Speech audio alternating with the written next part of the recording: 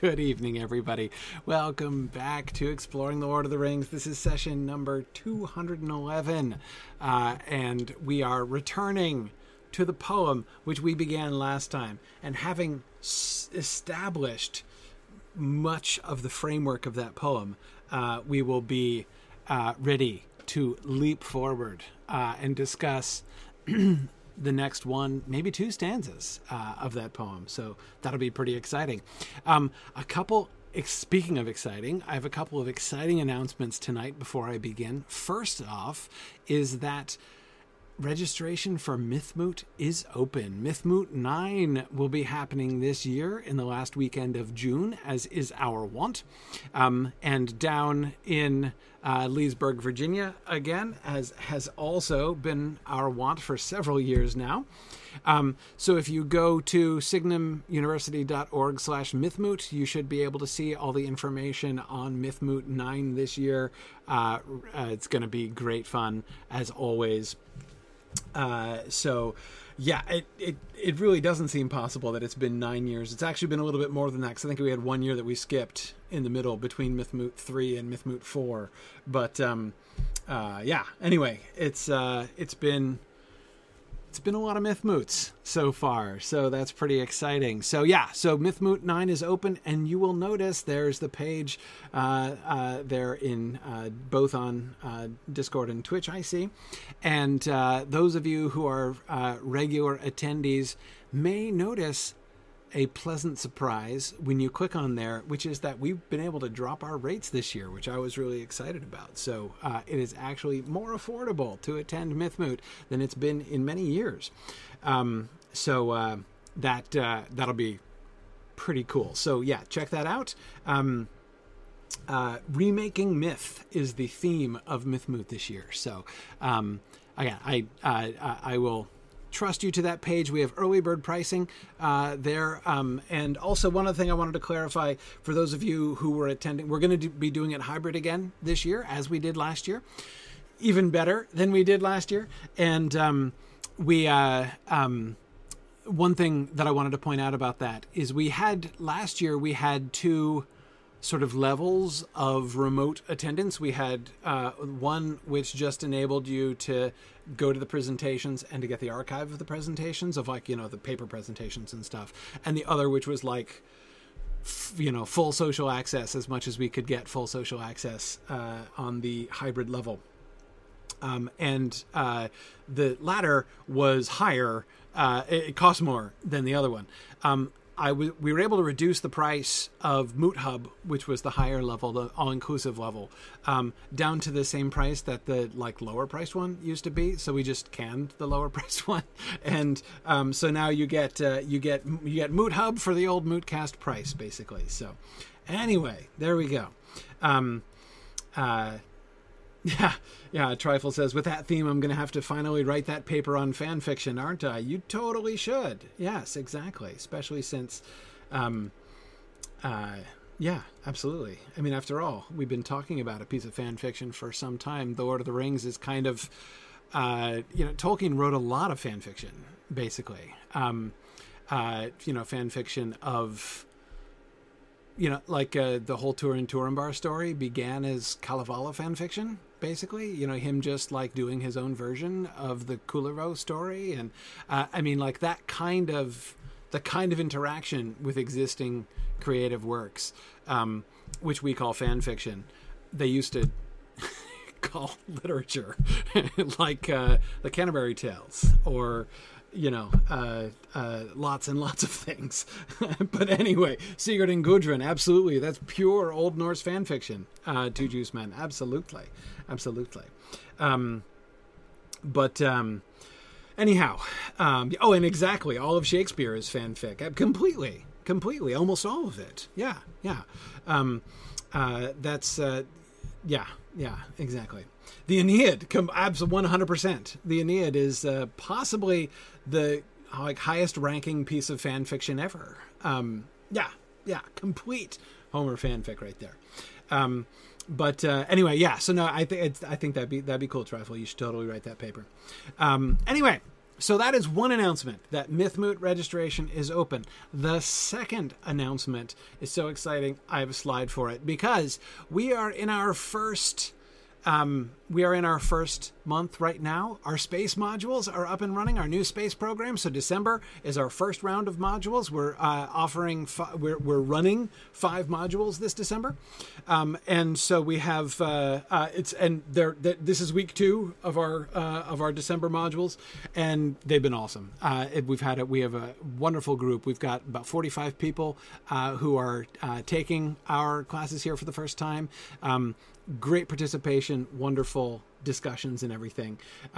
So anyway, that's what's happening. But since that's now safely underway, we now have to announce the modules that we're running in January. So we had such response for our December modules that in January we're having to run 7 of them in order to accommodate the interest of our students. So these are the 7 modules that are officially running in January. We have one advanced Old English readings class in which they're going to be reading the Old English Boethius together. So if you've studied Old English before and you want to keep your hand in, you want some practice, hey, Boethius, right? I mean, there you go. Read Boethius in the Anglo-Saxon translation. How cool is that?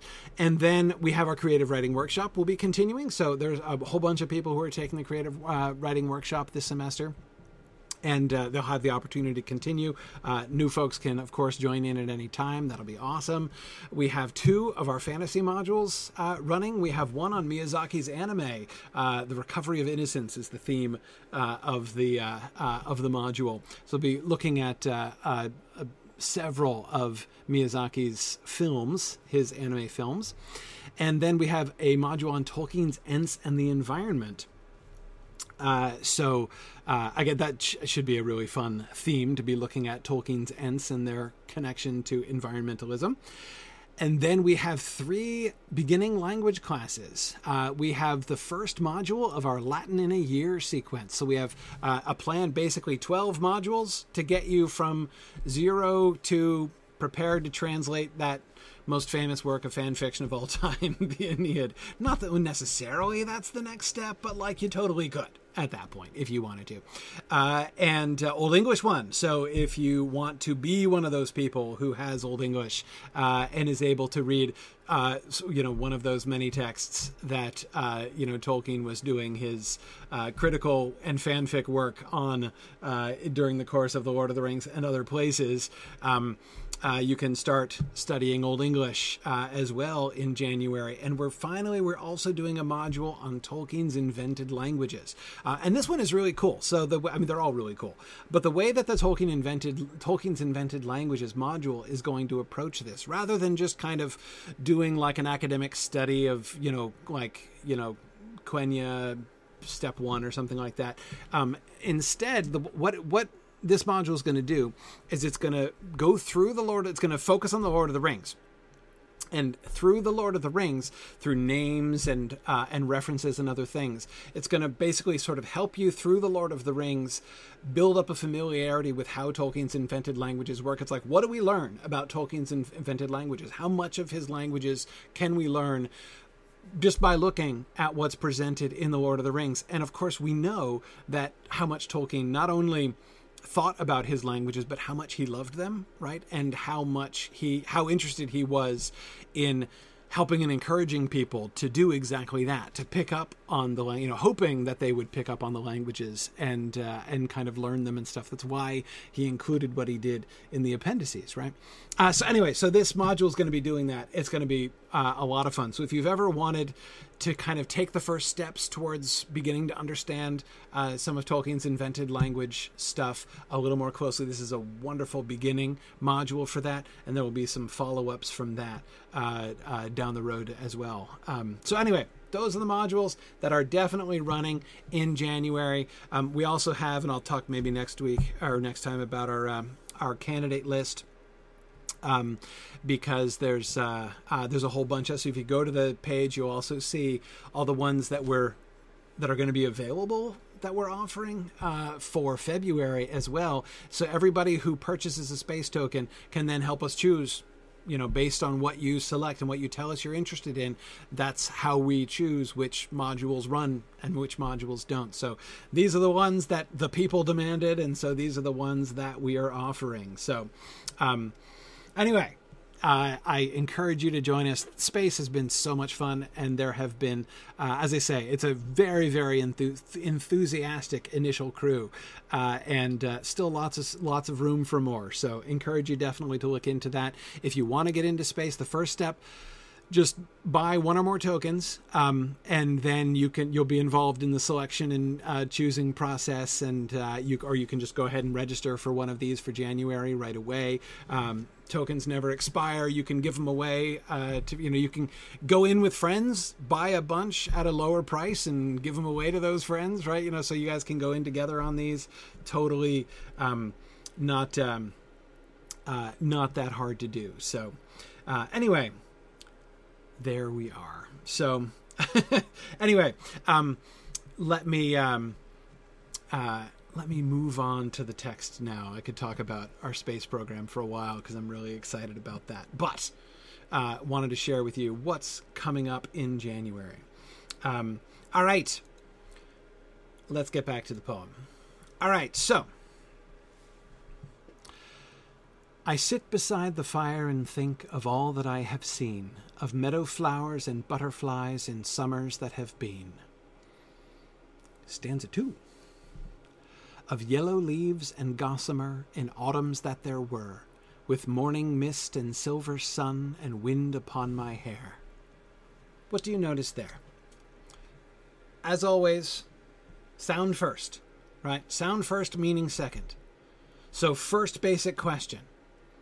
What do you notice about the basic, but does the pattern change? The basic rhythmic pattern of the lines?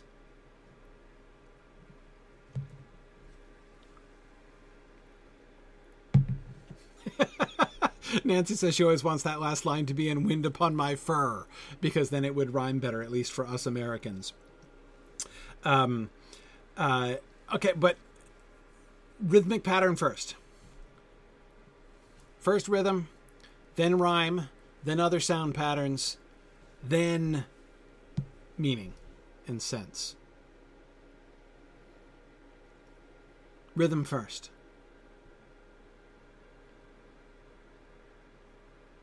Of yellow leaves and gossamer in autumns that there were, with morning mist and silver sun and wind upon my hair. So to first point out the most obvious thing, right? The most obvious thing is that the basic pattern of the lines is the same, right? It's still that 3/4, 3/4, like the same number of beats, right? The lines don't vary. The lines are the same length and the same pattern as they were in the first stanza, right? So that's one kind of assumes that that's going to be the case from stanza to stanza, but that's why it's always important to pay attention, because often, if we're not careful, if you're not reading it, especially if you're not reading it aloud, you can miss when a poet varies from your expectations, because poetry, that's one of the points of having meter and rhyme in poetry, is that then by establishing a norm for sound, you can convey more by variation. If there is no norm established, right? Who was it? Robert Frost, I think, said that writing poetry without meter is like playing tennis without a net. That is, if there's no structure, right? If there are no rules to the game, then you can't cheat, right? Or you can't win anyway.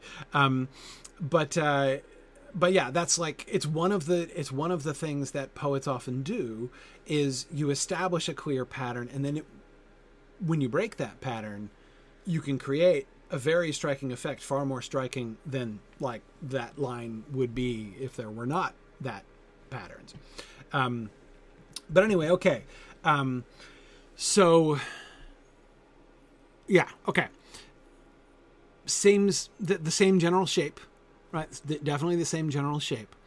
How about the rhyme? One thing that we noticed in the first stanza was how very remarkably regular it was. The iambs were, right? The beat pattern. Bum bum, bum bum, bum bum, bum bum.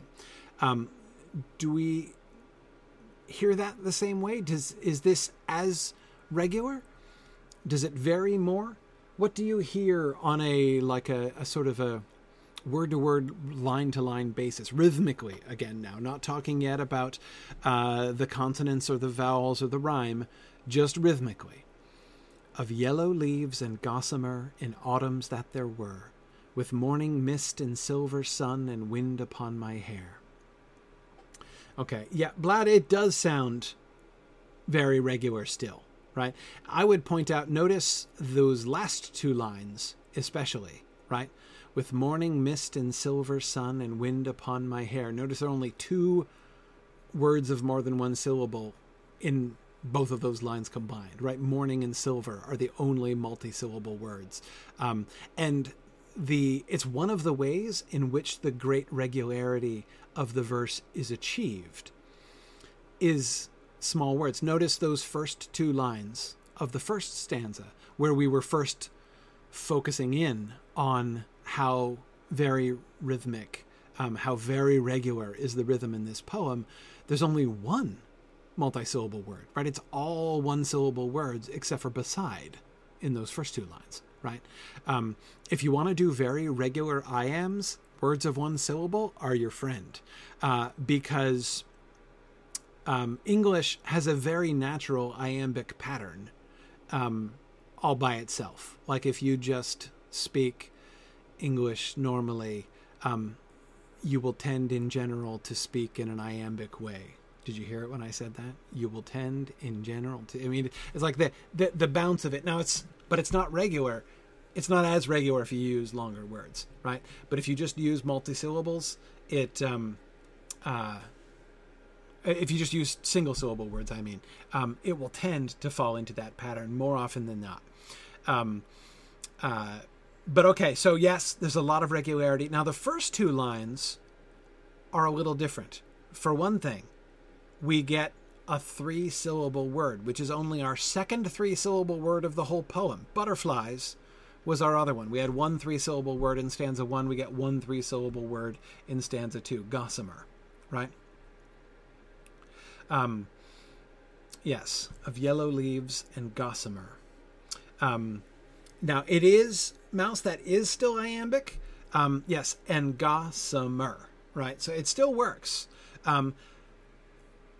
But Mouse, I agree with you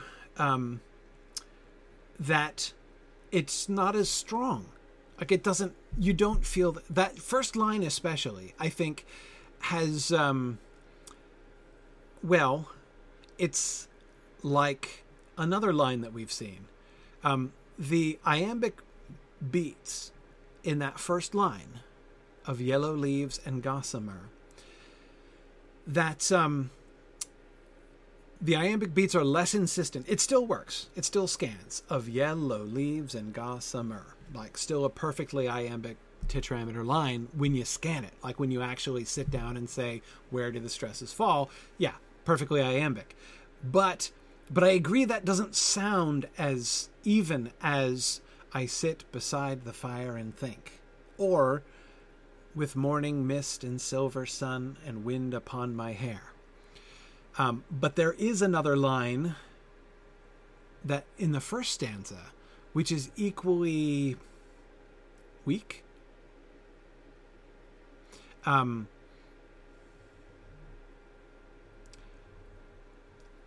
Yes, Christopher on the River, exactly. The meadow flowers line. Meadow flowers and butterflies, and I was emphasizing the flowers, right, and how like you have to do that in one syllable, which makes your mouth get big, right? It works. It still scans, right? But I agree, in that first stanza, it's of meadow flowers and butterflies that is still iambic, but feels less iambic. And no surprise. Look how few words there are in that line, right? We have two syllable words, a hyphenated 2-word phrase, each word of which has 2 syllables, right? Meadow flowers. And then butterflies, the only 3-syllable word in the whole stanza, right? So we've got, 5 total words to divide our, 8 syllables among. And it's the same thing.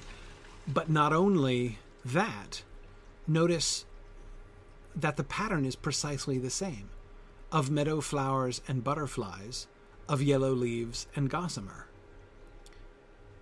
Like the shape of it, even when you pay attention to what the words mean, is exactly the same thing. Notice it's a precisely parallel construction of a two-word phrase, not hyphenated this time just an adjective-noun pair, right? And it even rhymes meadow and yellow, right? It even ends with that same sound.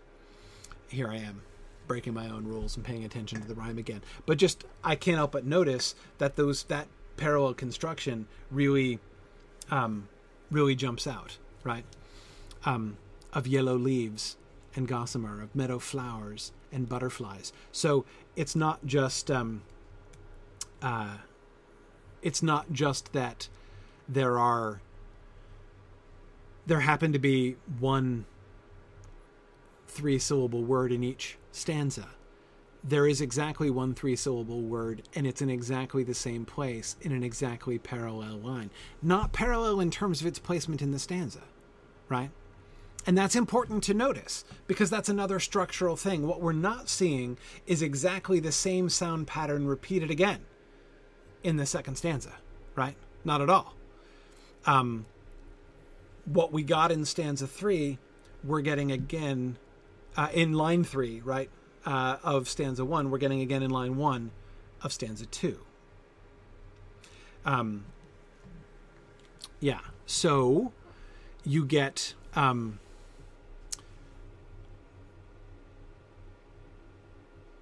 an interesting thing there. And I think that we will see more about that pattern. So that's an interesting thing to notice first, and tells us some more about the bigger picture shape, not just the shape within the stanza, but the shape between and among stanzas, right? Which we'll see borne out in other ways as we continue. But okay, of yellow leaves and gossamer in autumns that there were. Feel that? Feel how the iambs pick back up again? Again, it's still iambic. The first line's still perfectly iambic, but it doesn't feel as bouncy because of those prolonged words. Of yellow leaves and gossamer in autumns that there were. Feel it? Feel it kind of start to gallop along again when you get to that second line? With morning mist and silver sun and wind upon my hair. Yeah. Okay, so I agree, very regular, but we have that one thing that we noticed that we didn't exactly stumble over it, but it kind of smooths out a little bit in exactly the same way that we saw it smooth out in that one other line in the first stanza. Now, let's talk about rhyme. And several of you were noticing. Now, first, let's address the Nancy's wind upon my fur, right? It is certainly true that in America, in autumns that there were and wind upon my fur would rhyme much, much better. But I doubt that in Tolkien's spoken language, were and fur would actually rhyme that closely, right?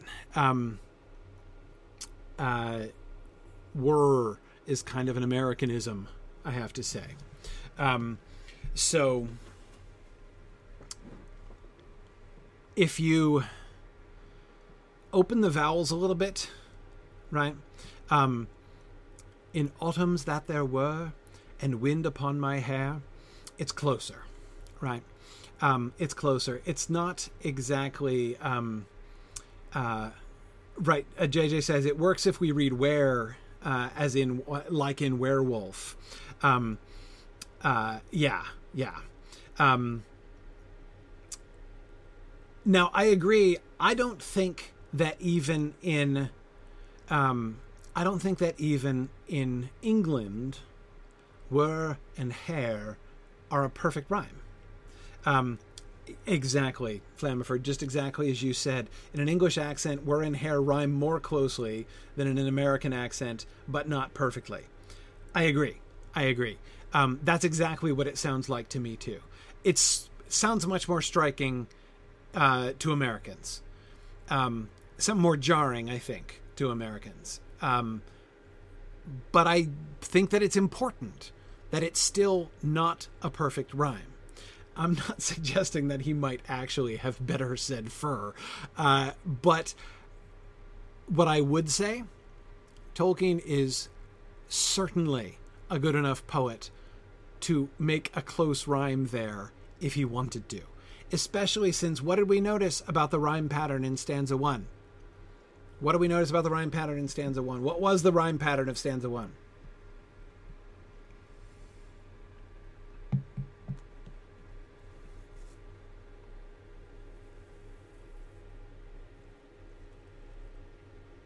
Yeah, it was blank A, right? There was just the one rhyme, right? Just the one rhyme.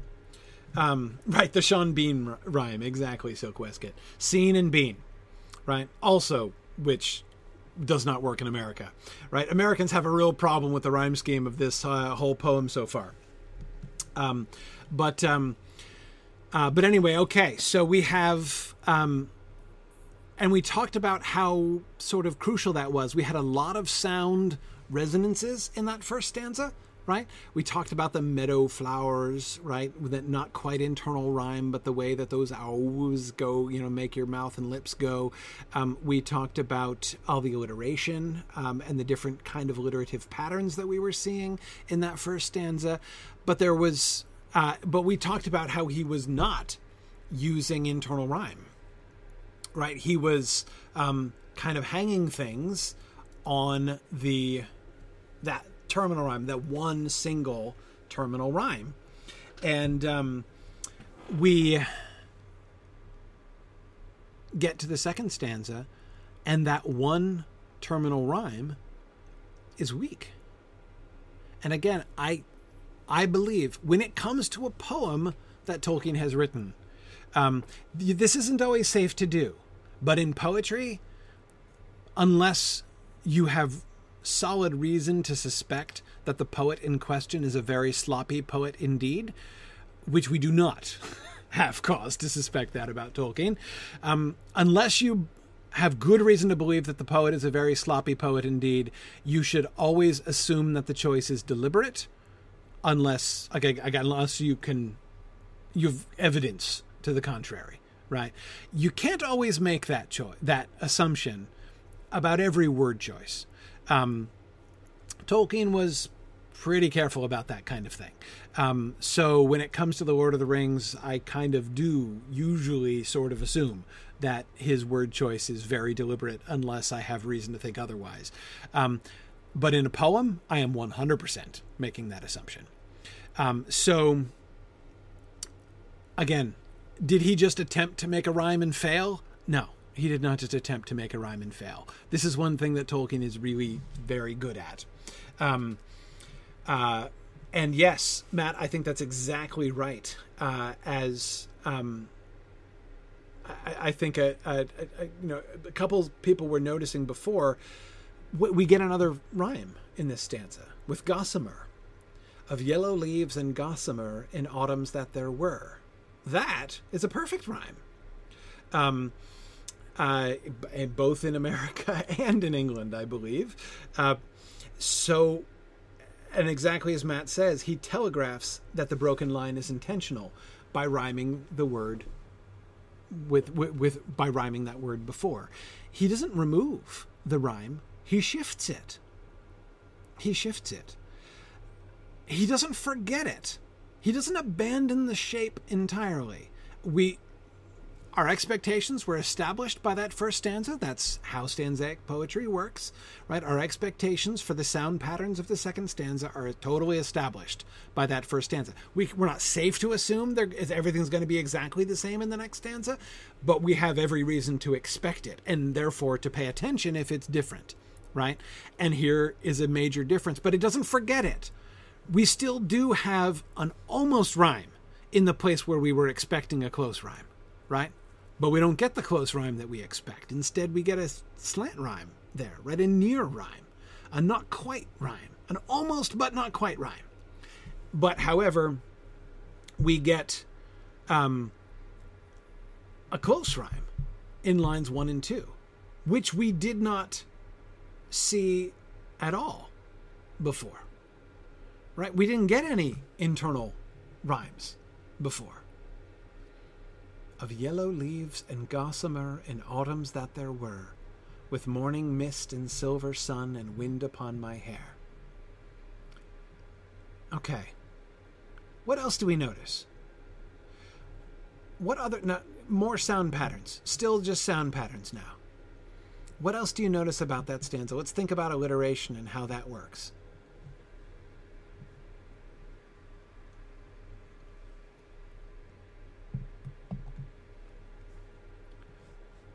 He's alliterating his imagery, Fourth Dauntless says. Yes. Yes. He does. Not every single one, but the morning mist and silver sun, for sure. Right? Those really jump out at you, don't they? In fact, those really jump out at you much more than any alliterations from the first stanza jump out at you, right? We talked about, for instance, the S's in that first line. I sit beside. The S's there, that's pretty close, right? But the double pairing, those two phrases, which are bound internally together by alliteration, morning mist and silver sun, we do get the L's in leaves. Good. Yellow leaves. Sure. The yellow leaves and gossamer in autumns that there were. Yes. Even the that there, right? I mean, those aren't, it's not like a sensational alliteration because they're not nouns or verbs. They're just like particles. So, but it, in the shape of this stanza, kind of still counts, right?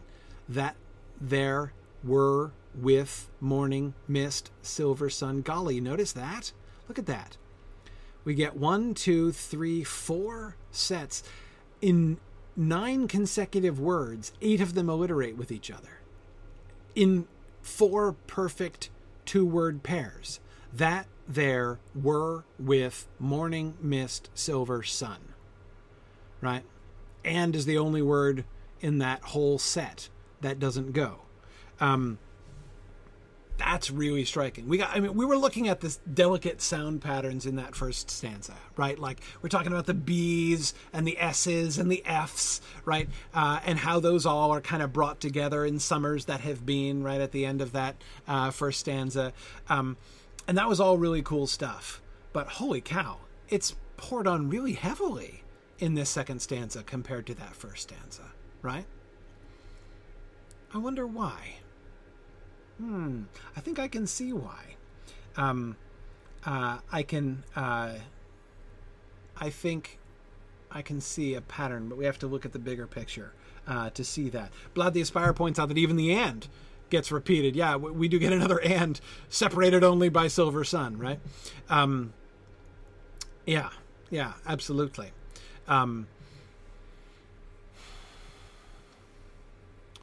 Okay. So that is fascinating. And somebody, I forget who it was pointing out that the alliteration, especially in that third line of the stanza, really helps to sort of re-emphasize the reassertion of the iambic pattern. Again, not that it ever went. They're all perfectly iambic. But the alliteration really stresses it. With morning mist and silver sun, morning mist and silver sun,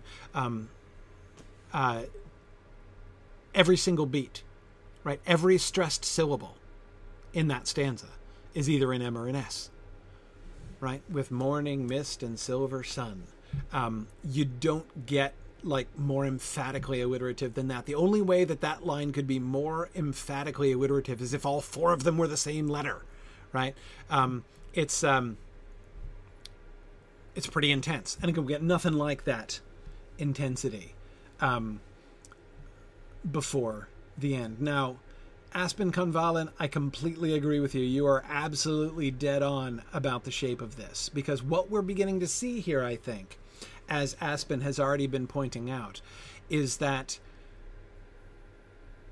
we have 2 clues which tell us by stopping, as we were cruelly compelled to stop due to time constraints at the end of last time, by looking at only the first stanza, we got an incomplete picture of the overall sound shape of this poem. Right? The first stanza doesn't stand alone. It does establish the pattern, right? Because it is stanzaic. And so you pause after the stanza and you're starting the next stanza. And so again, your expectations are developed by that first stanza, but that doesn't mean that every stanza is an island on its own, right? And as Aspen was suggesting, there seems to be a relationship between, not just a paralleling of each other, not just a duplication of the same sound pattern, but an actual internal relationship between the sound pattern of stanza 1 and stanza 2. And as I said, there are two primary cues that we get that tell us that that's the case. One is the one that the one, and the more complicated one, the more difficult to spot one, is the one that Aspen was talking about before, and that's the placement of that yellow leaves and gossamer line. Once you notice it, right? Once you notice the parallel between of yellow leaves and gossamer and of meadow flowers and butterflies, which work almost again, identically shaped lines, not disrupting, because that's not correct. It does not disrupt the meter. Meter is unaltered.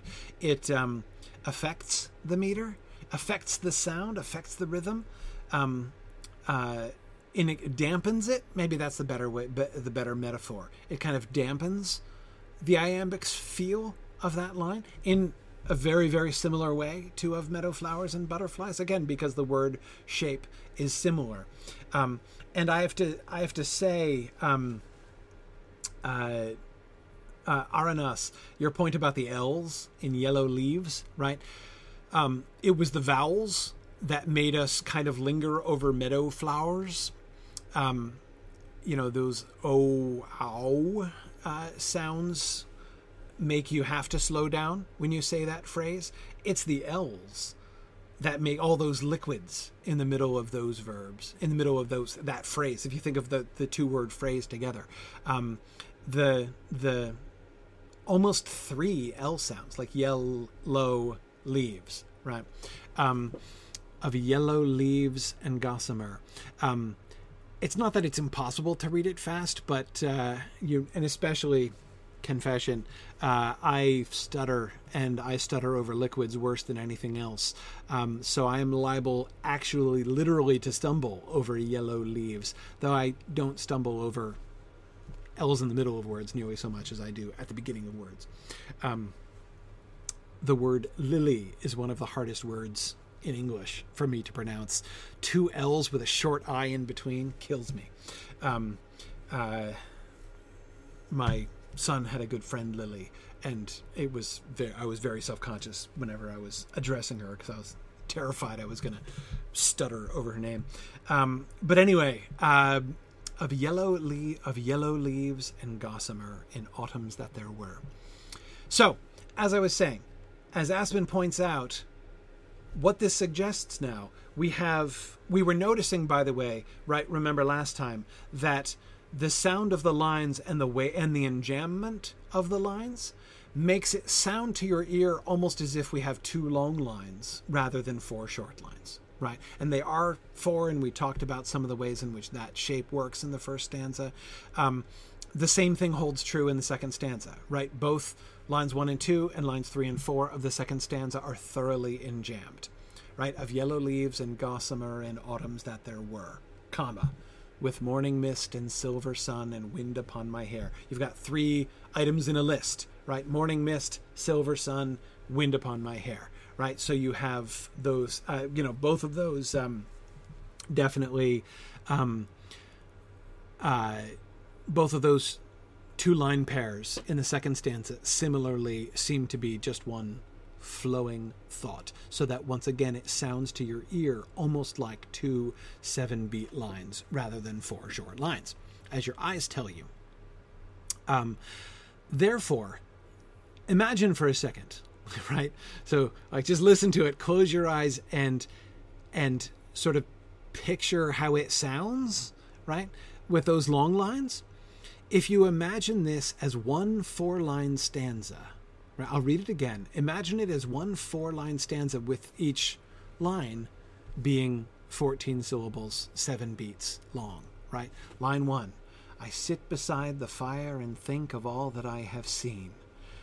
2, of meadow flowers and butterflies in summers that have been, of yellow leaves and gossamer in autumns that there were, with morning mist and silver sun and wind upon my hair.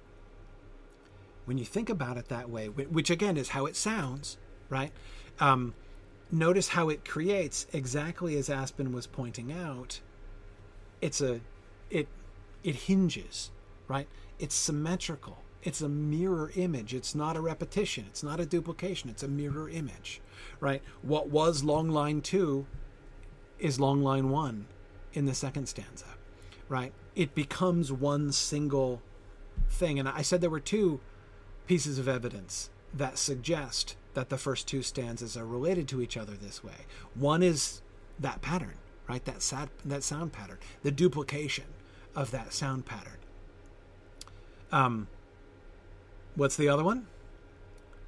The other one is much simpler. Super simple. All right, Aspen was noticing the complicated one. What's the obvious one? The obvious thing that tells us stanza 1 and 2 need to be read together in our one unit? Silk Westcott, exactly right. The period. It's one sentence. Exactly. They're a single long sentence. Absolutely. Absolutely. Yeah. The fact that there is a semicolon at the end of stanza 1 and a period at the end of stanza 2 tells us that we should read the first 2 stanzas together. And the period suggests that there is, when we come to stanza 3, we're in a different unit, right? And we will have other reasons to observe that we're in a different unit when we get to stanza 3. Exactly, Anna the Indecisive. We should not have stopped at the end of last week. We should have kept talking about the poem until like 1 o'clock in the morning, just as Valori feared that we would. I'm just teasing Valori, but she's still scarred by the day we did talk until like 1:30 in the morning when we did the Baron and Luthien poem. Anyway, it's total. I'm reformed. I'm totally reformed. Okay. Anyway, yeah, the Baron and Luthien poem and no field trip because we went so late. Exactly. That was it. That was the epic night in question. Trifle. Anyhow, okay. So yes, that seems to me an important element here, the overall shape. And this gives us a clue of how we should read, now that it's just about time to actually pay attention to what it's saying. In fact, we now have a kind of a key, right, to try to understand that. Or perhaps another way to say that, we have another thing to kind of test against, right? If we think about that bigger structure, the 2 stanza structure with that kind of pivot in the middle and the mirroring there between the second half of the first stanza and the first half of the second stanza, if we think about that as a structural element, does the overall sense fit that? Does it match that in some way? Well, what's he saying? Of course, we see that although the sound parallel we were noticing between line 3 of stanza 1 and line 1 of stanza 2 are very, very close, when we look at what it's actually talking about, we see, yeah, those line pairs are even more closely bound together by their content, right? Line 4, in summers that have been. Line 2, in autumns that there were. Right? Now, the tense is different, and we'll talk about that in a moment. But again, the direct parallel, right? We've got summers on the one hand and autumns on the other hand, right? But the structure and shape of those 2 line pairs is perfectly identical, right? The sound structure, again, notice again, lines 2 and 4, or 4 and 2, I guess I should say, the syllables are once again exactly the same in summers, in autumns, that have been, that there were, right? So like same, everything's the same except replacing autumns and but of course, notice what this does when you've got something that's that closely parallel, but of course it's not identical. Now it makes you pay special attention to the things that keep it from being an identical repetition, right? Just like if you see two mirror images that are exactly identical except for a few like tiny little details, it makes you pay much more attention to the tiny details that you would never have paid attention to otherwise, right? And so here we have summers and autumns, right? Which suggests on the one hand that we're moving forward in time. I mean, that's sequential, right? Autumn following summer. Now, what about the tenses? What do we do about the tenses? Summers that have been. Remember, we talked about the present perfect there, right? Summers that have been, and autumns that there were. What's the difference? Looking behind, said he, Silk Westcott, quoting Gandalf at the end of chapter 2 of The Hobbit. Yes.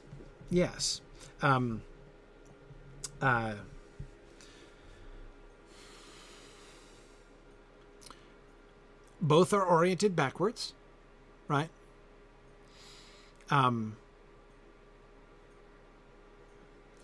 But what's the effect of shifting? Shifting from that have been to that there were.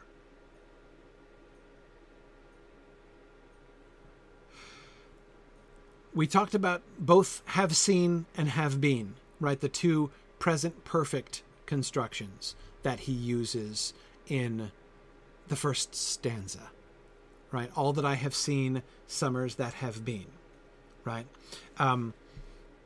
And Christopher on the River, you are completely correct. And Fourth Dauntless, I agree with that as well. It places the autumn more firmly in the past, Fourth Dauntless says, and Christopher on the River says, there were seems more distant. You're absolutely right. It's more distant, right? That have been, remember the whole point of the present perfect tense, what the present perfect says, is that the action which is now complete and therefore past, right? It's done now, but it's only done as of right now, right? As of this moment, it is complete. The summers that have been it's the past, but it's like the immediate past. The past that was right up until I have just declared it in this moment, right? Whereas that there were could be 50 years ago, right? That's very different from the that's very different from the present perfect. The autumns that there were, yeah, I agree. It's much more remote. It's almost like things are receding as he's talking about them, if you see what I mean. Interesting. Bricktail's noticing a fascinating pattern there. We'll have to see if that holds true.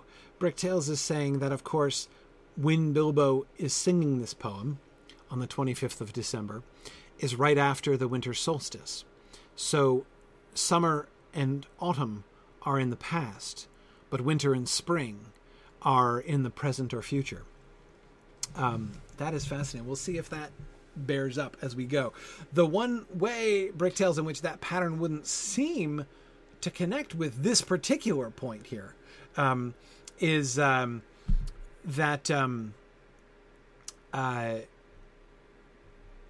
again, that autumn seems further away. So, it's not like the summers that were back then and the autumn that just happened. It's the other way around, right? The summers feel closer, right? And it's the autumns that, because it's simple past. And not just simple past, right? If he just said in autumns that were, it wouldn't scan then, I know. If he just said, and it wouldn't alliterate either, so we'd lose a couple things by taking out there. But the there is the effect that there has on the verb makes it sound, again, more distant. More distant because less personal. Autumns that there were. The autumns kind of happened, right? Summers that have been. The summers were, and we talked about that, right? You know, we're the being, the emphasis on the linking verb there in that first stanza, right? We get the emphasis on the linking verb again, but again, it's kind of distant, right? Autumns that there were. So we can gloss Bilbo's poem with "Winter is coming" forth dauntless. Yeah. By the way, no, it's not. But it's not the real "Winter is coming" poem. There is a "Winter is coming" poem in The Lord of the Rings, right? Which, like, "Winter is coming" should absolutely be the subtitle of the poem. And of course, I'm thinking about the Elvish song that Treebeard sings, the Ent and Entwife song. That's the "Winter is coming" poem. That's the real "Winter is coming" poem. But when winter first begins to bite is an anticipation of winter, but it's not exactly the real "Winter is coming" poem. But anyway, because it's not about the advent of winter. It's about how you don't want to go into the wild like they're going to do in the wintertime. But anyhow, okay. So we can see both the similarities and the differences there in autumns that there were, in summers that have been, and autumns that there were, thinking about the tenses there.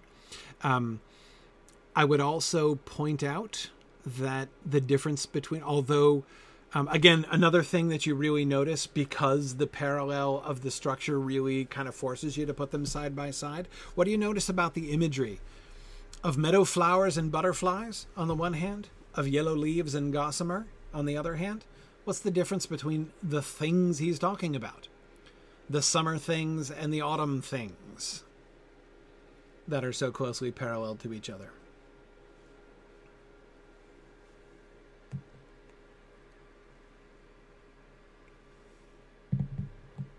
What do you notice? See the pattern there? What does he associate with summers? And what does he associate with autumn? Yeah, Aspen, that's what I was thinking too. Yeah, Josh the Left was saying the same thing. Alive, not alive. Meadow flowers, right? Things growing and blooming. Yellow leaves. Leaves falling, right? Leaves dying. Butterflies. You know, the little bugs flying around. And gossamer. What do you think is the gossamer he's describing exactly? I'm not 100% sure. Yeah, it's just what Emily's asking. What does he mean by gossamer? It's possible that it's spider webs. Yeah. Yeah, spider webs, I think, are a strong candidate. It's also possible that he's imagining... Well, it could be a plant thing, couldn't it? But probably not in autumn. Dandelion fluff. That's the kind of thing that I was thinking of, Bard.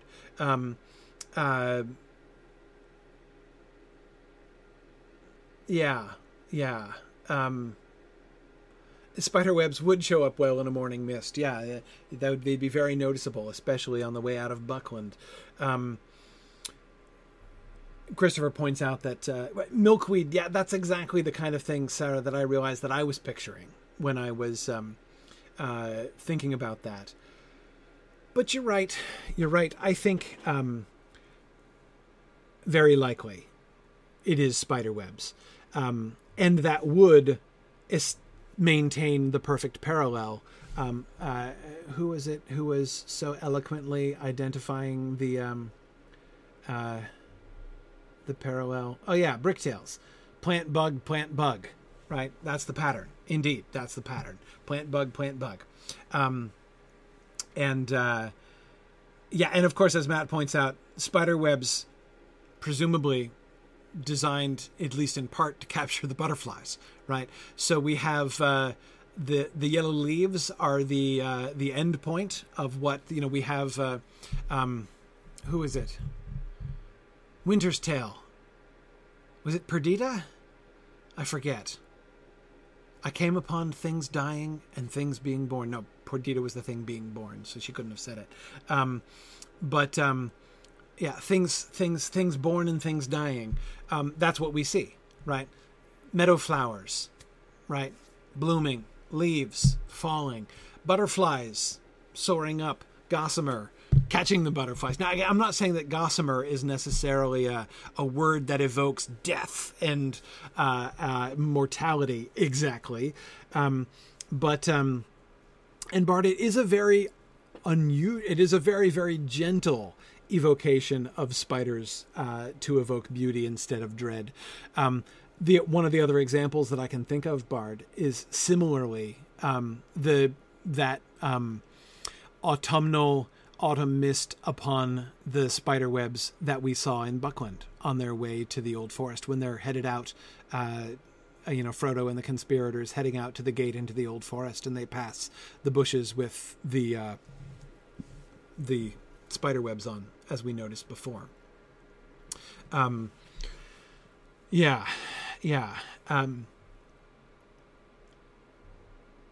Yes.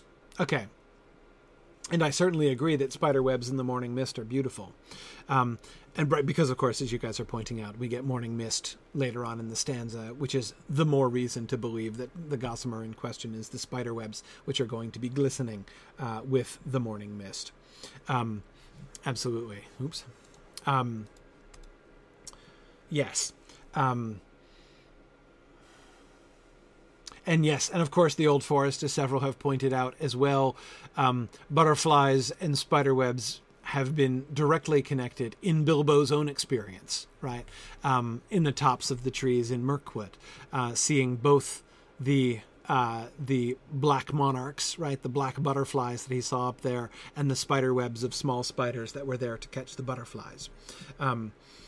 So we have butterflies which are alive and spider webs which are, of course, not only themselves not alive, but also, howsoever beautiful in the morning mist, are also instruments of death, and instruments of death for the butterflies, which is it's like, again, this is not dread. These are not evil, wicked, giant spiders. The spiders in the tops of the trees in Mirkwood, Emily, as you pointed out, aren't evil and scary either. This is just the cycle of life, just like the flowers blooming and the leaves falling. There's nothing, there's nothing sinister about any of that, right? It's just the cycle of life and the cycle of the year, and that's what we see in these two mirrored lines, right? Which sound so close or so very... And I never noticed that in my life. Like, every time I look at these lines, I'm seeing more and more parallels. Like, the closeness of those two lines is staggering, actually. The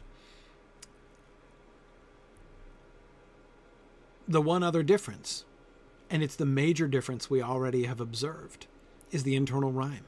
There's no internal rhyme in lines 3 and 4, and there's a major internal rhyme in lines 1 and 2 of the next stanza. And that's really interesting, right? And let's think about that in the context of...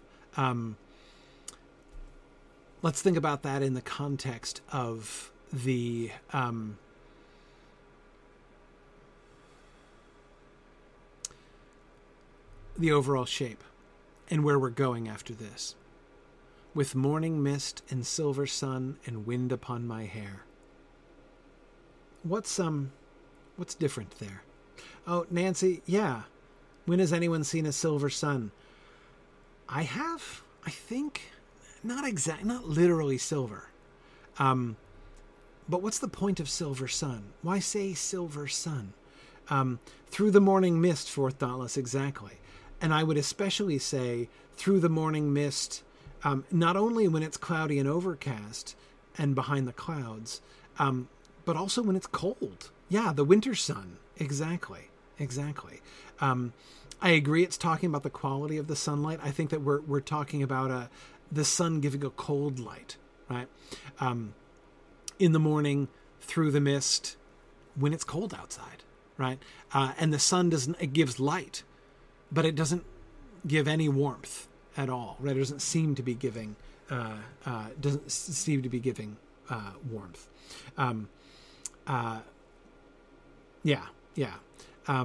Again, it's not literally silver, right? Although again, when it's coming through the clouds and it's coming through the mist, the light is more white than yellow at that point.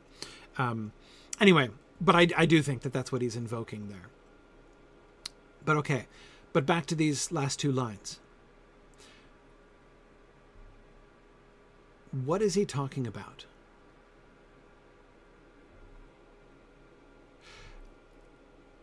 We've said this as one sentence. Let's go back to the beginning of the sentence. Good. Blad the Inspirer has an excellent question here. Speaking of that, how many things are upon his hair? Is it just the wind, or is the morning mist and silver sun also upon his hair? Yes, I agree. That's my question. Okay, so let's go back and let's see if we can understand this sentence as a whole. I sit beside the fire. Remember, that's the subject and verb, right? I sit and think. We already did that. That's remember, that's still the subject and verb, because we're still one sentence, right? So the main subject and verb of the entire first two stanzas are I sit and think. I sit and think of : rest of the first two stanzas, right? So this is what he is sitting and thinking of. But the of is important because we have it, because of the parallels, or the parallel structure of the sentence that is established by that of. I sit beside the fire and think of all that I have seen, of meadow flowers and butterflies in summers that have been, of yellow leaves and gossamer in autumns that there were. So we get the three parallel of phrases, long of phrases, right? Especially those last very carefully paralleled to, right? But then we get with morning mist and silver sun and wind upon my hair. With? What does with modify? I sit beside the fire and think of all that I have seen, of meadow flowers, of yellow leaves, with morning mist and silver sun and wind upon my hair?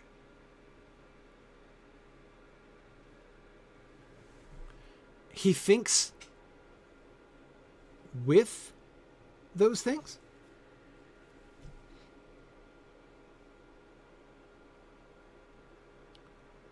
So, wait, hang on, I'm confused.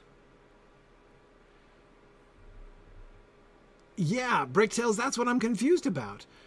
I'm thinking with the wind, I'm thinking with the sun on my hair? Is he thinking of, because he's not thinking of the wind upon his hair and sun and mist and stuff, right? Those are not in of clauses, or phrases, technically, right? Those aren't in of phrases. He's not thinking of morning mist and silver sun. He's thinking with morning mist and silver sun.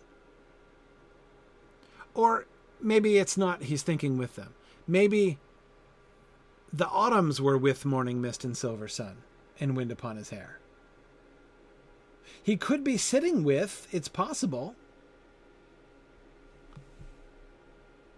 But I agree, we were all assuming that the morning mist and silver sun was associated with autumn.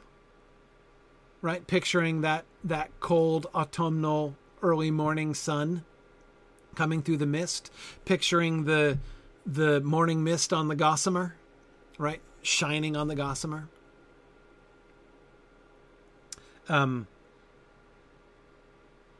Yeah, JJ, it would be possible to read it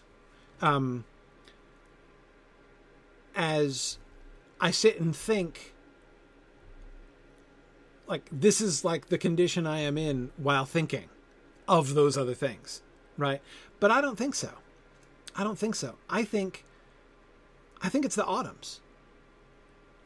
I think that last phrase is stretching out the autumns.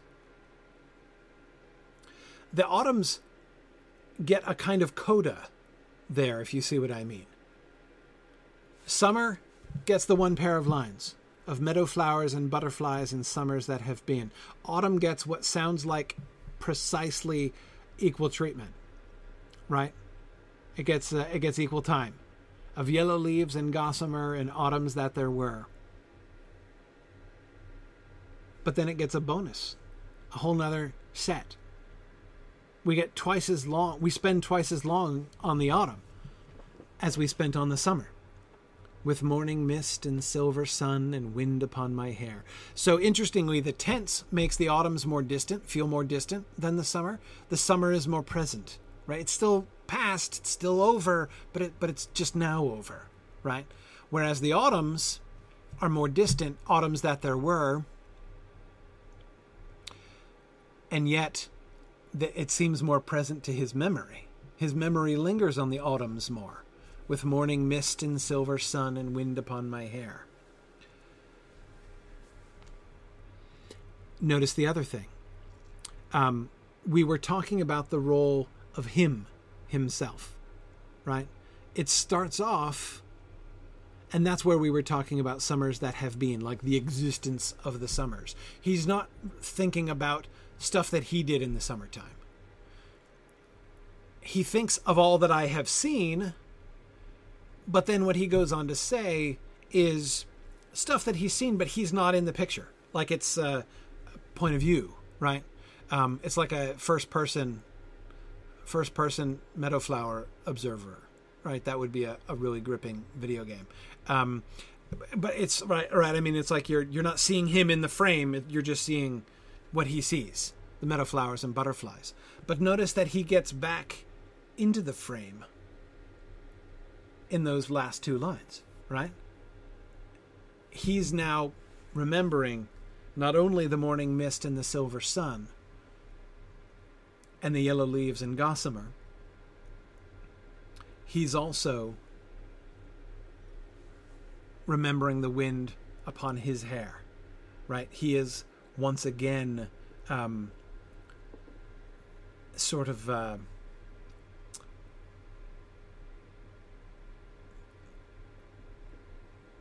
placed himself in it, right? Him as viewer, him as participant in the scene has returned here. And I agree with you. He's still not remembering things that he did. It's something that happened to him. So I agree. It's not like he's now suddenly made himself the hero, right, of action or something like that. Not at all. Not at all. He's still, as far as we can see, a purely passive observer of this thing. But he is there again, as he did not place himself at any point in the summer scene, other than just framing it that he had seen it, right? Which again is equally true because of the direct parallel structure, the very, very parallel structure of those two lines. It's equally true, him seeing, that is, the summer and the winter.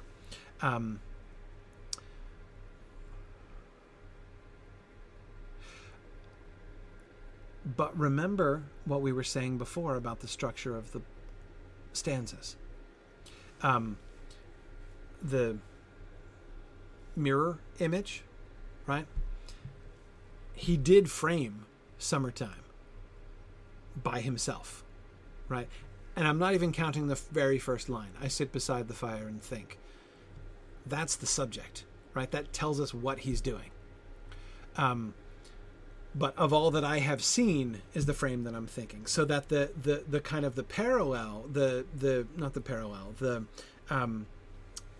symmetrical line, right, would be in wind upon my hair. He returns. I have seen, he's there. Wind upon my hair, he's there again, right? At the beginning and at the end of the summer and autumnal imagery, right? So that fits the symmetrical shape that we're seeing. And in both cases, JJ, as you were pointing out, he is passive amidst it. Yes. Yeah.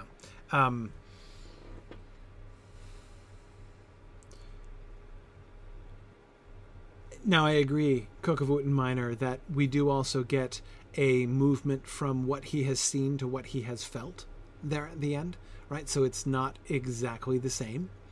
And I wonder, is that too, maybe Cook of Wooten Minor, if we put that together with sort of the other thing here, that is the other thing that makes, the other thing that kind of disrupts the perfect symmetry of these two stanzas, right, is that in place of the framing sentence that we get at the beginning of the first stanza, we get an extra autumnal imagery, right? Again, autumn gets extra treatment, right? It gets a double helping, not quite a double helping, a helping and a half, right?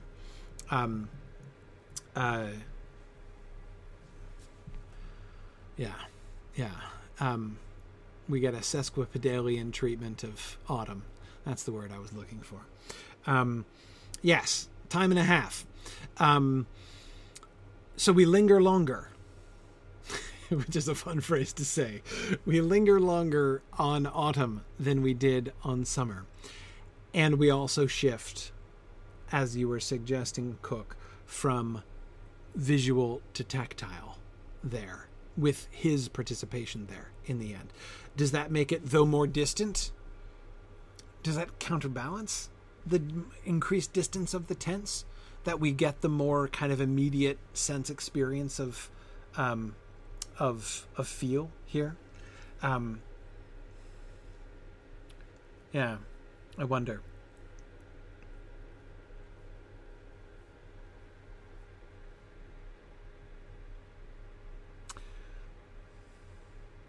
Let's peek ahead. Oh, no, not quite done. The one last thing I wanted to say. Once we notice the symmetrical shape of these two stanzas, it also helps us to understand the patterns that work, the other sound patterns that we were observing. The alliteration, the shift in sound pattern, the shift to what is super insistent? When does the alliteration get, like, not out of control, because it's still perfectly under control, but when does it get so much more insistent? Autumn is when it gets more insistent, Arnaud, so you're correct about that. But in the coda, right, starts at the very tail end of those parallel line pairs, right? Morning mist and silver sun and wind upon my hair.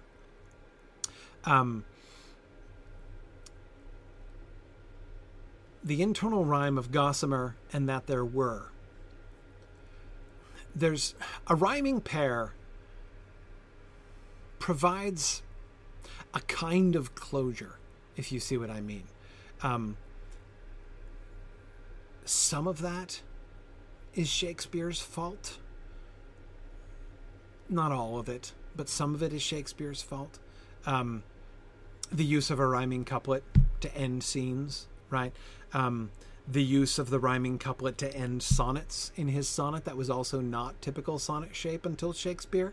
The way that Shakespeare turned the sonnet into to have that rhyming couplet be an ending mechanism, and as well as using it at the end of scenes. Like I said, Shakespeare, I think, is the one primarily responsible for the fact that rhyming couplets feel like they give closure in English poetry now. And yeah, Cook of Wooten Minor, I agree. It's kind of Shakespeare's fault. It's something we could say a lot in Tolkien studies. You're right. Indeed, it's kind of Shakespeare's fault is something we can say a lot in studying any work of English literature. To be perfectly honest, when in doubt, blame Shakespeare is a pretty good rule. JJ, I agree. I agree.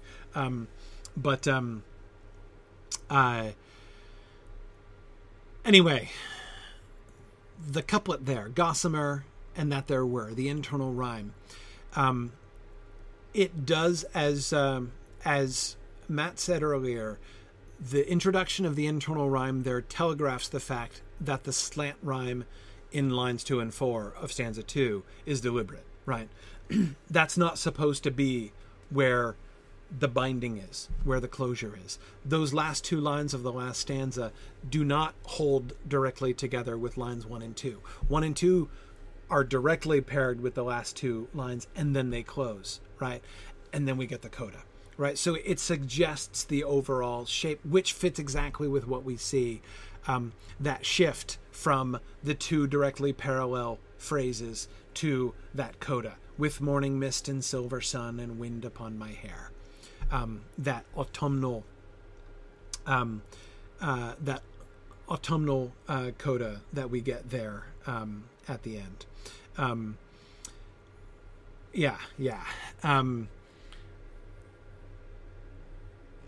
Okay.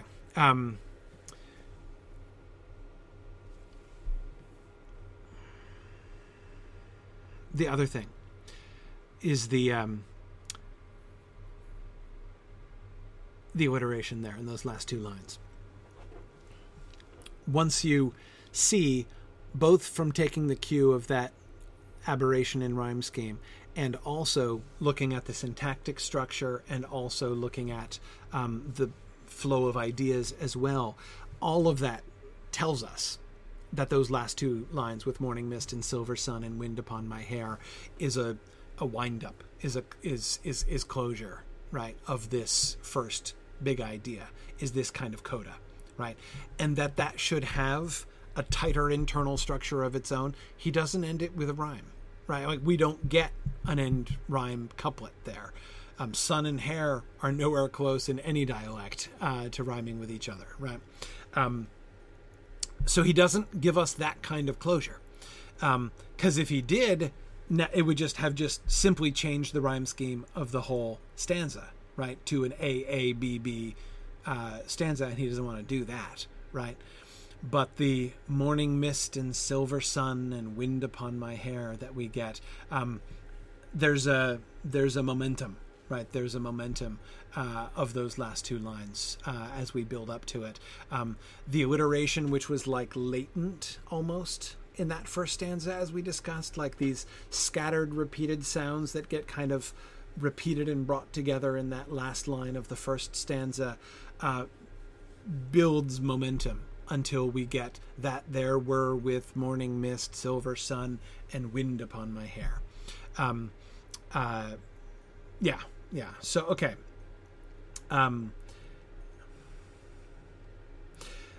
Cook of Wit Miners asking, is alliteration like Tolkien used considered low poetry in mainstream poetry studies? I don't see a lot of it in poetry outside of Tolkien, but the way he uses it is almost musical. Cook, it's because of Old English.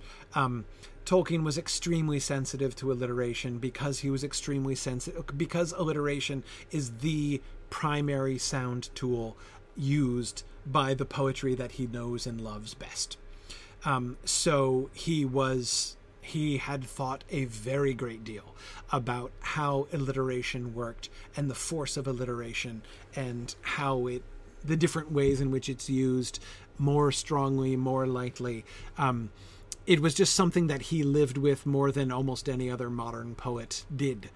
So that's why you don't see it in a lot of other modern poetry, because it's kind of I don't want to say gimmick, that's too cheap, but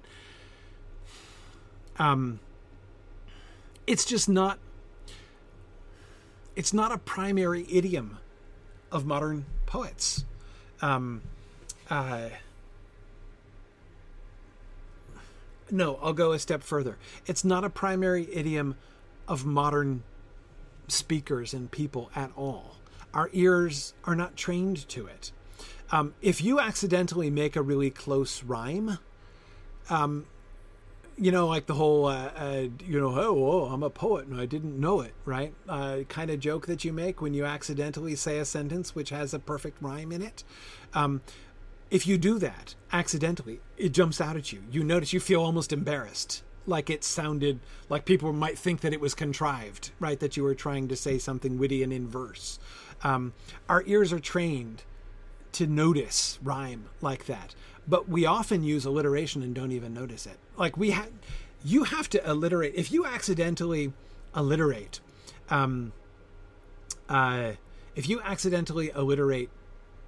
you have to you have to do it a lot. Like you have to use like at least 3 or 4 words almost in a row that start with the same letter before it really jumps out at you, right? And I just think that modern speakers are just not that sensitive to it because it's not what we hear. Now, again, it's not to say that it's not used at all. I agree with you, Aspen, that it is in many children's books. I love it when alliteration is used. That good. I used to. Oops, sorry. Accidentally looked at the next stanzas. I used to almost refuse to read children's books that scanned poorly. There are some children's books that have wonderful rhythm. They don't have to even have regular meter. They just have to have a good cadence. But like a book that I couldn't read without stumbling over it, I would try to lose that one. Because I'm like, I don't want to infect my, 1-year-old with like this horrible, clunky, arrhythmic English. To get like the sound patterns of, besides which, like, if you have any kind of ear at all, children like it much better. I mean, some of the books that I loved most, as a child were just the ones which I didn't even care what they were about. I just loved hearing them. Some of them were like incantatory almost, even if the subject was completely inane. It didn't matter. But anyway, so Ambrosius, I agree. Ambrosius says, I'm a preschool teacher, so I've read hundreds of picture books that are poetry all through, and most of the time I can't stand them, however nice the pictures are, because the poetry is usually just so bad. Occasionally you'll get one where the poetry works. Yes, I agree.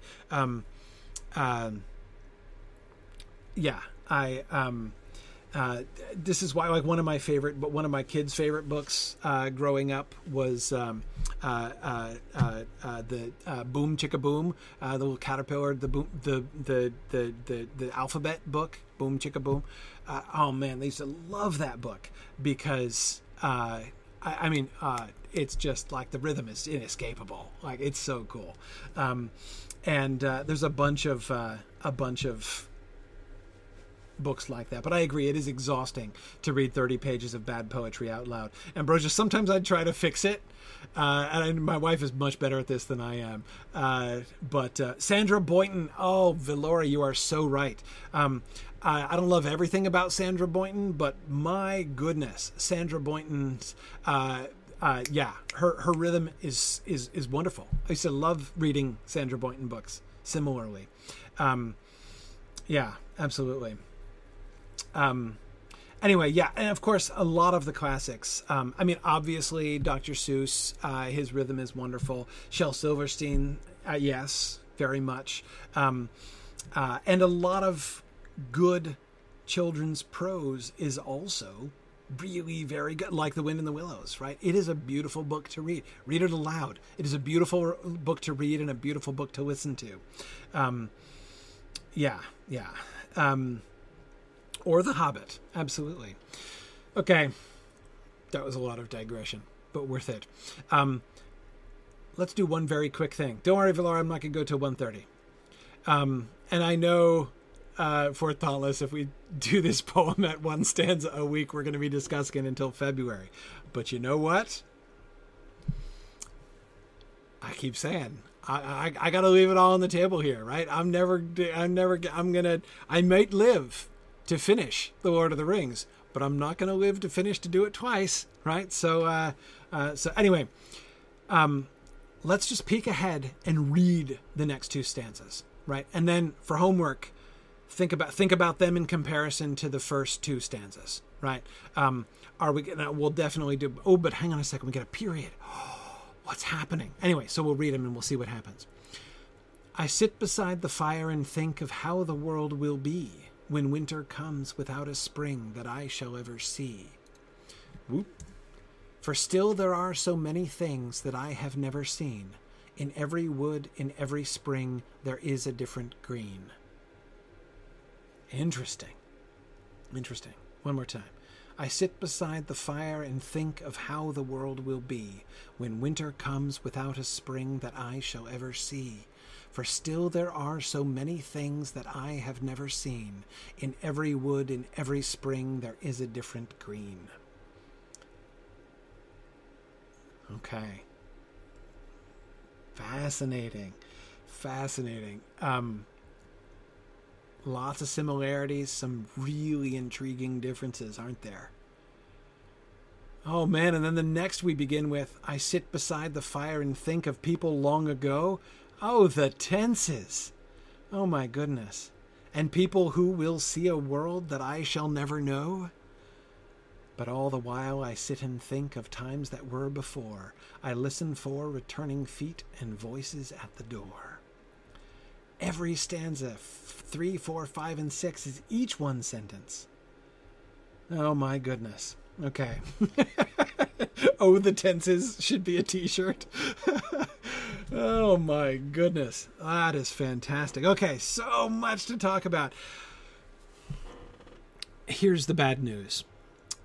Speaking of February, I am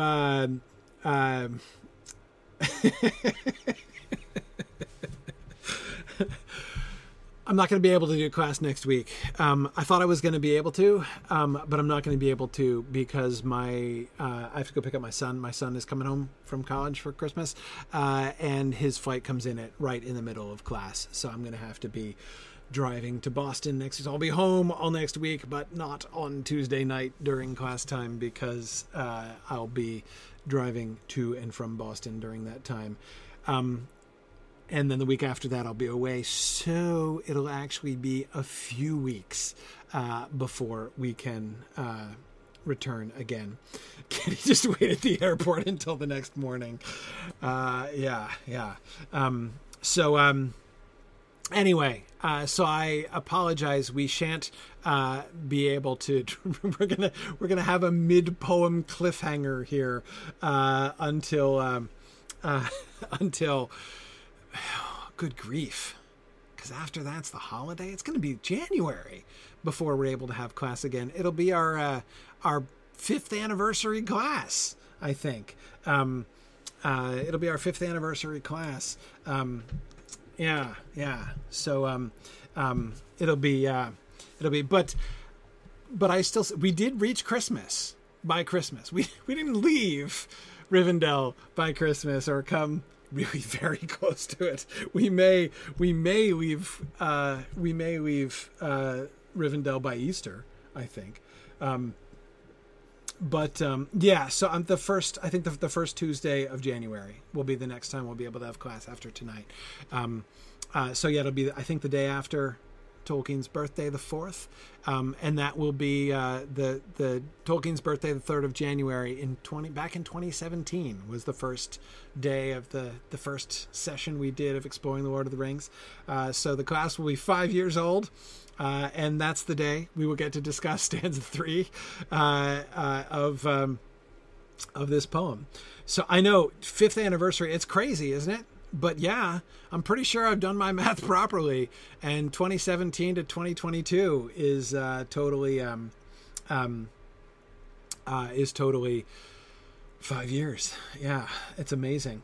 We're starting kindergarten this year. Exactly. Yeah, that baby who was born back in the 1st or 2nd year is in preschool now, right?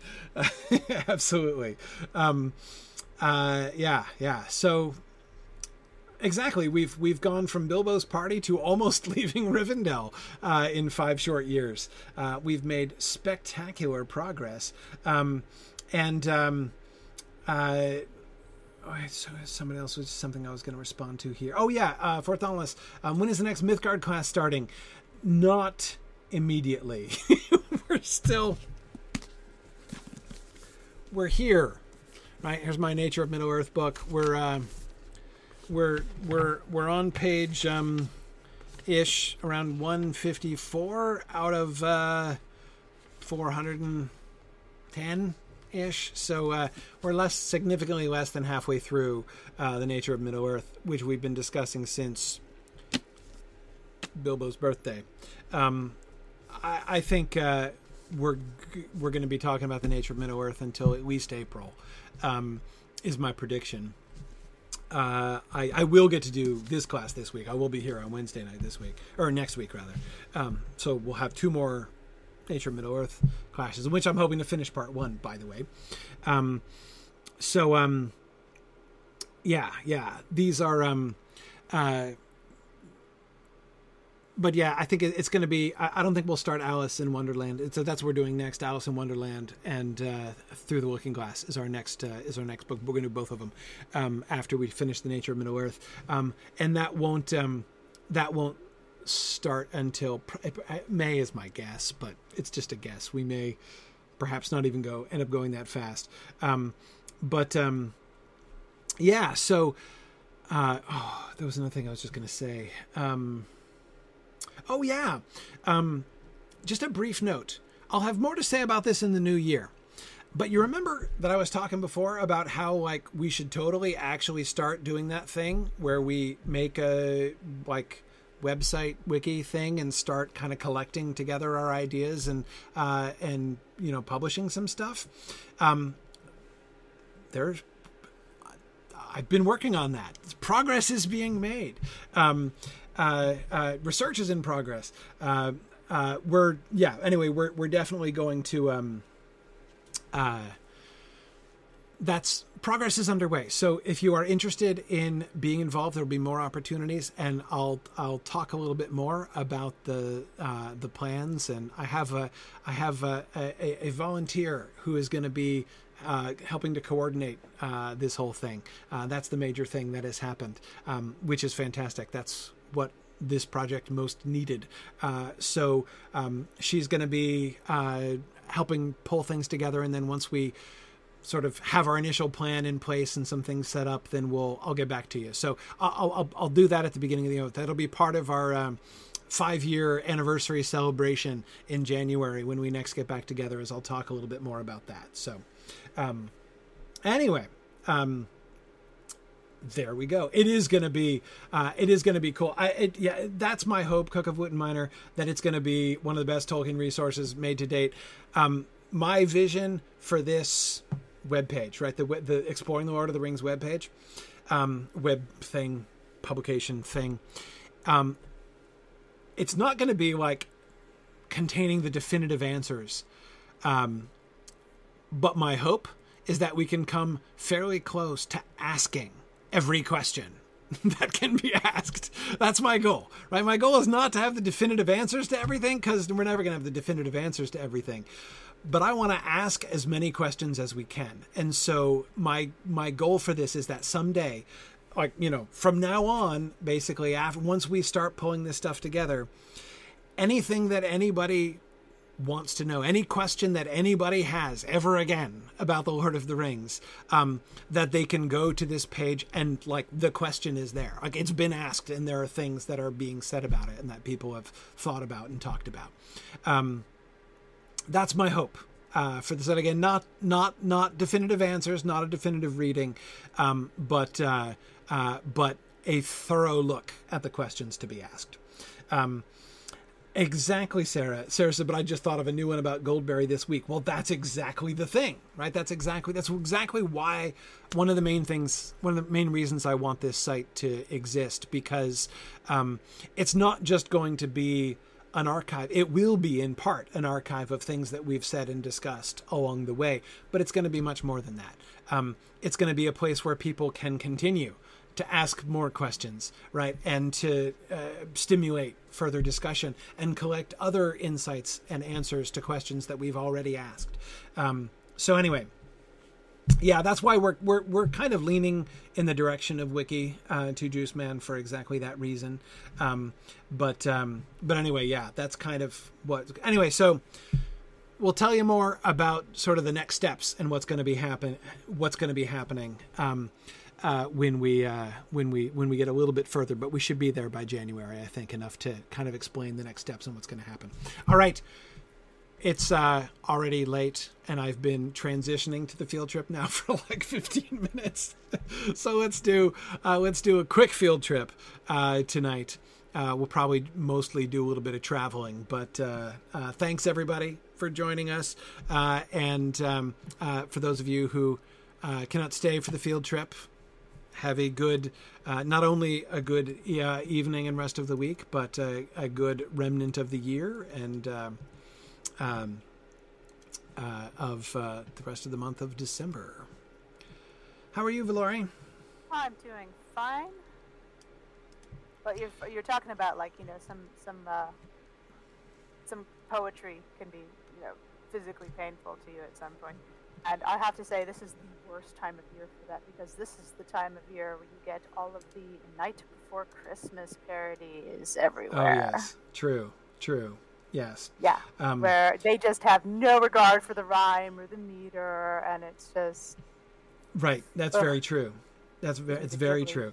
And it's especially horrible because, of course, that poem itself has such a compelling meter that it's like you have to be really violent and aggressive in your disregard for the English language to butcher it as badly as so many people butcher it. You're right. Oh, I know. Yeah, and the cross commercialization also just takes like the beauty and the magic of the poem in the first place, and then turns it into, yes.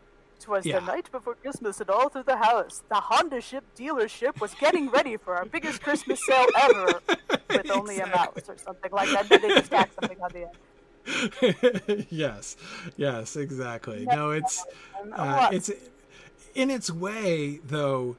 It's almost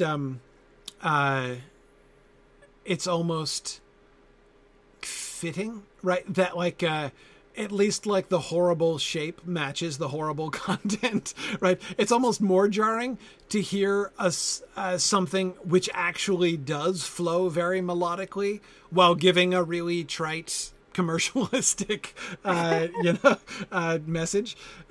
So yeah, that's oh, cool. Yeah. So I don't know about some of the T-shirt recommendations this week, but I did make a Tra-la-la-lally-land design, and I was asked to submit it to use in the Sigmund store, so keep your eyes peeled on that one. Okay, nice. Right for our Elvish amusement park last time. Yeah. Nice. Yeah. Something like oh gosh, I gotta scroll up, but it was like something from the amusement land across from the Holly Visitors Center, the Holly Tree Visitors Center, or something. Right, exactly. Right, yeah, exactly. Right. I didn't think truck stop was quite appropriate, but it's right, not quite. It's only metaphorically a truck stop, as they didn't have literal trucks, I think. Yeah. Yeah. Good. Okay. So let's head back to Echad Regian. I think we can milestone there. Again, I kept everybody super late, so we'll have a brief field trip tonight. But the goal of the field trip this evening will be that's good. Two Juice Man says it's not a truck stop, it's a Wayne stop. I agree. Yeah, it's a Wayne stop, which seems to invite really bad puns actually, but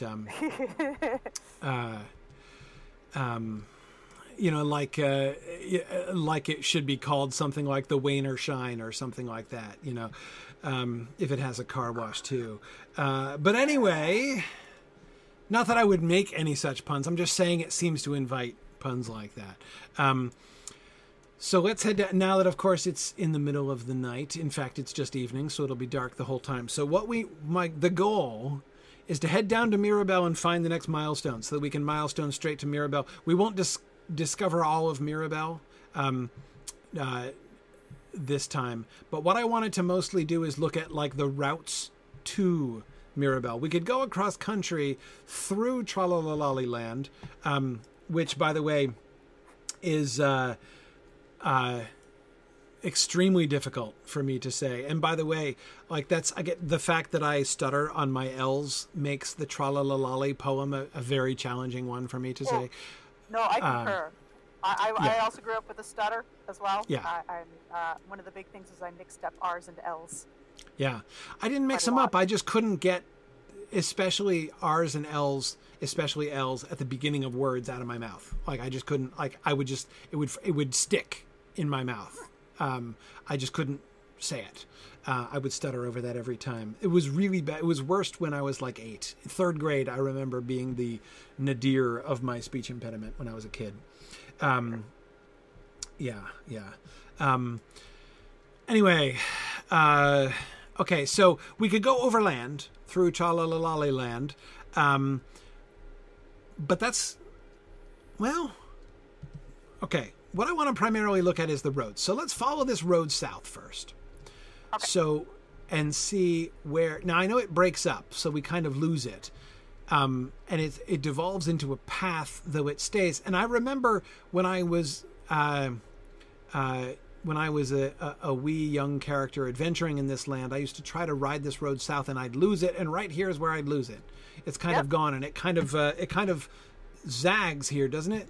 Kind of zag a little bit, or it. We don't want anything to do with the dens of beasts yet, because it's gone. There's no path. There's no road. Yeah, it's definitely overgrown and lost. We're just kind of gone. And I look at the map, and we're now nowhere near where the road. So there's another bit right here. Yeah, it kind of zagged over this way when we weren't able to see it. And now we come. Maybe it might follow it. Right, maybe. Well, now we get to a crossroads. We're at that crossroad. Right, we're at that crossroads that we see.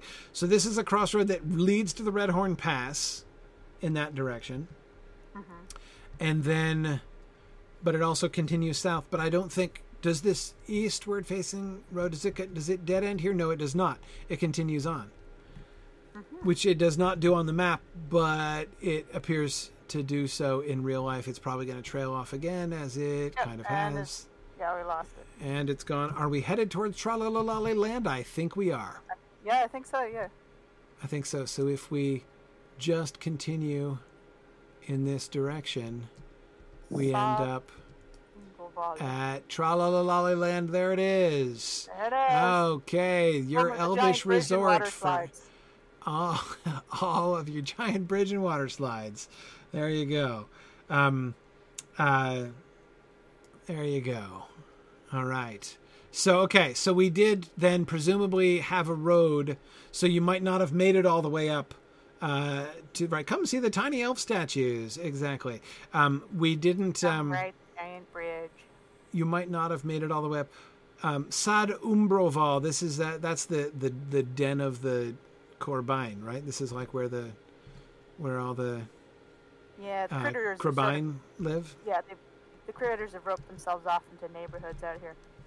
Yeah, I said Corbine, combining the name of Corbine in Middle Earth with the Latin. Oh, yeah, like Corvid, yeah. Corvid, yeah, for crow. But anyway, okay. Okay, so we're back to the crossroads here. So one leg of this so one leg goes off to the. So this is, I mean, like the layout, right? The marketing. So you come from, from Lothlorien over the Redhorn Pass, and there's you could just go straight to Tralalalali Land from there, which is cool. Or you could head up towards, the Wayne Stop and towards Gwingris as well. But now continuing south, let's see where we go as we continue south. This is a much more well-worn road here. Yeah, we got a much better surviving road, but the stones are still just like we saw first by Gwingris, right? Just scattered stones with what looks like obvious patterning. If they were all there and newly laid, it probably would have been a nice grid or something close to it. Yet anyway, see nicely, beautifully textured lines there. But no actual designs, no actual illustrations or anything. Okay. And then we're going to head down, and the map suggests that we come to another intersection. This is another place where I lose the road. Well, it's weird, too, because it's so looks like heads up this way, but it doesn't actually head up that way. I think it heads down this way, right? Where we got the path down here. Uh-huh. Okay. What was this? Do you think this is a new dead space, or is it an old, like, this wasn't paved or something before, right? It's just... This looks like land that's been over, like when you let cows go to pasture too often, the ground will start to look like this. Right. Yeah. Eaten down. Maybe. Yeah, it could be a little... I wonder if it's recent. I wonder if there's some kind of... Like, it looks like a little desolation spot, you know? Yeah, yeah. Also, Okay, the meanwhile... soil got noticeably red. It looks like a high acidity clay instead. Right, maybe. Okay, iron. and we got some more... We got some ruins to the right. Ooh, and a little palisade, which looks unfriendly. And oh, yeah. That's then, new. right, another... that is... What did that didn't used to be there? No, I mean, the palisade was definitely... Oh, made comparatively new. Less than 5,000 years old. I totally agree. yeah. Totally agree. So. Totally agree. Yeah. Okay. Glacier boulders up here. You know, I was going to save this whole part for later, but you know, we're already... Well, I guess we're kind of on the approach to Moria. Which I want to save until we get to the approach to Moria. Well, there's in the lots books. to look at around here. No, I think we is. still got a ways to go. We do, because, okay, so now this brings us to, yes, where the River Saranon was, which is, of course, a dry riverbed, as we would expect. And our road now divides here, going from up the Saranon and down the Saranon as was, in any case. Okay, but tell you what, let's actually go up this way. Maybe we won't get all the way to Mirabel this time. Because I think we can go to this last elvish site, and then we won't go any further in. And because that'll be the real approach to Moria. But of course, there's no book relevance to the elvish ruin that we get up here, so we might as well start at this one and then work our way downstream, as it were. Down bed, I suppose, is technically more accurate. Who's this? Limlayer. Elfish dude looking out for somebody. I have a vague memory of quests involving him. Oh, some Junlinding shoulders down there. It might be what he's checking out. He's searching for things, huh? Okay. Random doorway. Love How that little intriguing. blue And then this accent. guy, right, this half-orc rider is a quest dude as well. Oh, As yeah, I recall. it's a build a pony quest. It's a build a pony quest, right? Okay, another intriguing doorway concerning which I am not thinking right now. Look at how scattered these ruins are. That is really We'll have so much to interesting. cover in January. There will be a lot to talk about in January down here. Okay. Okay.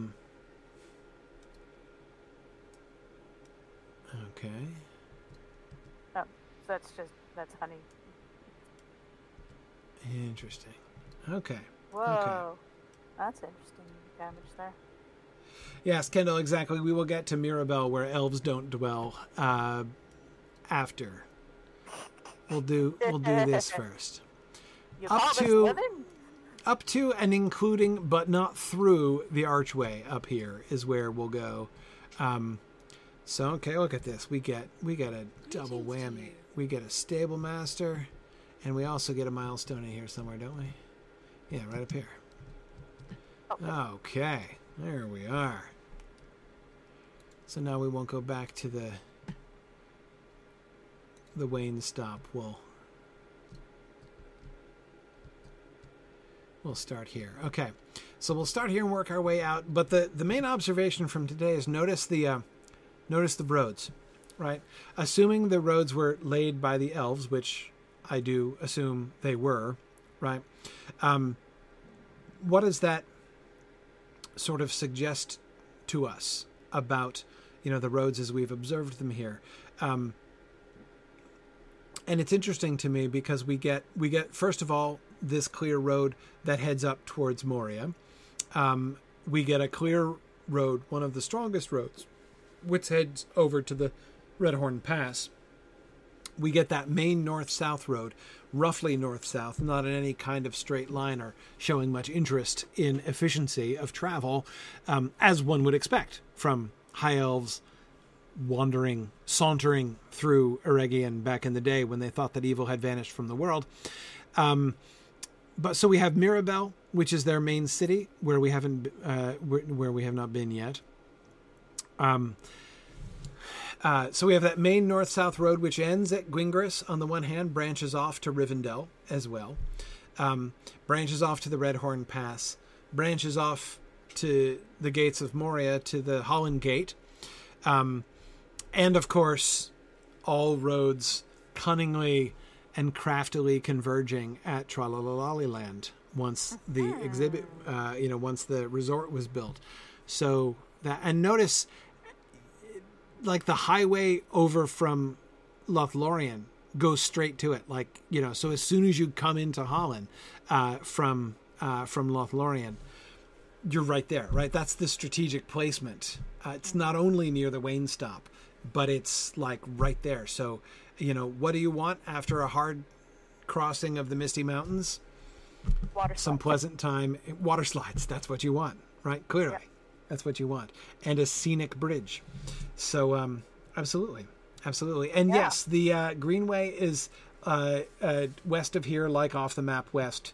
That is correct. That is correct. It's a water side to a dry riverbed, but it wasn't dry then.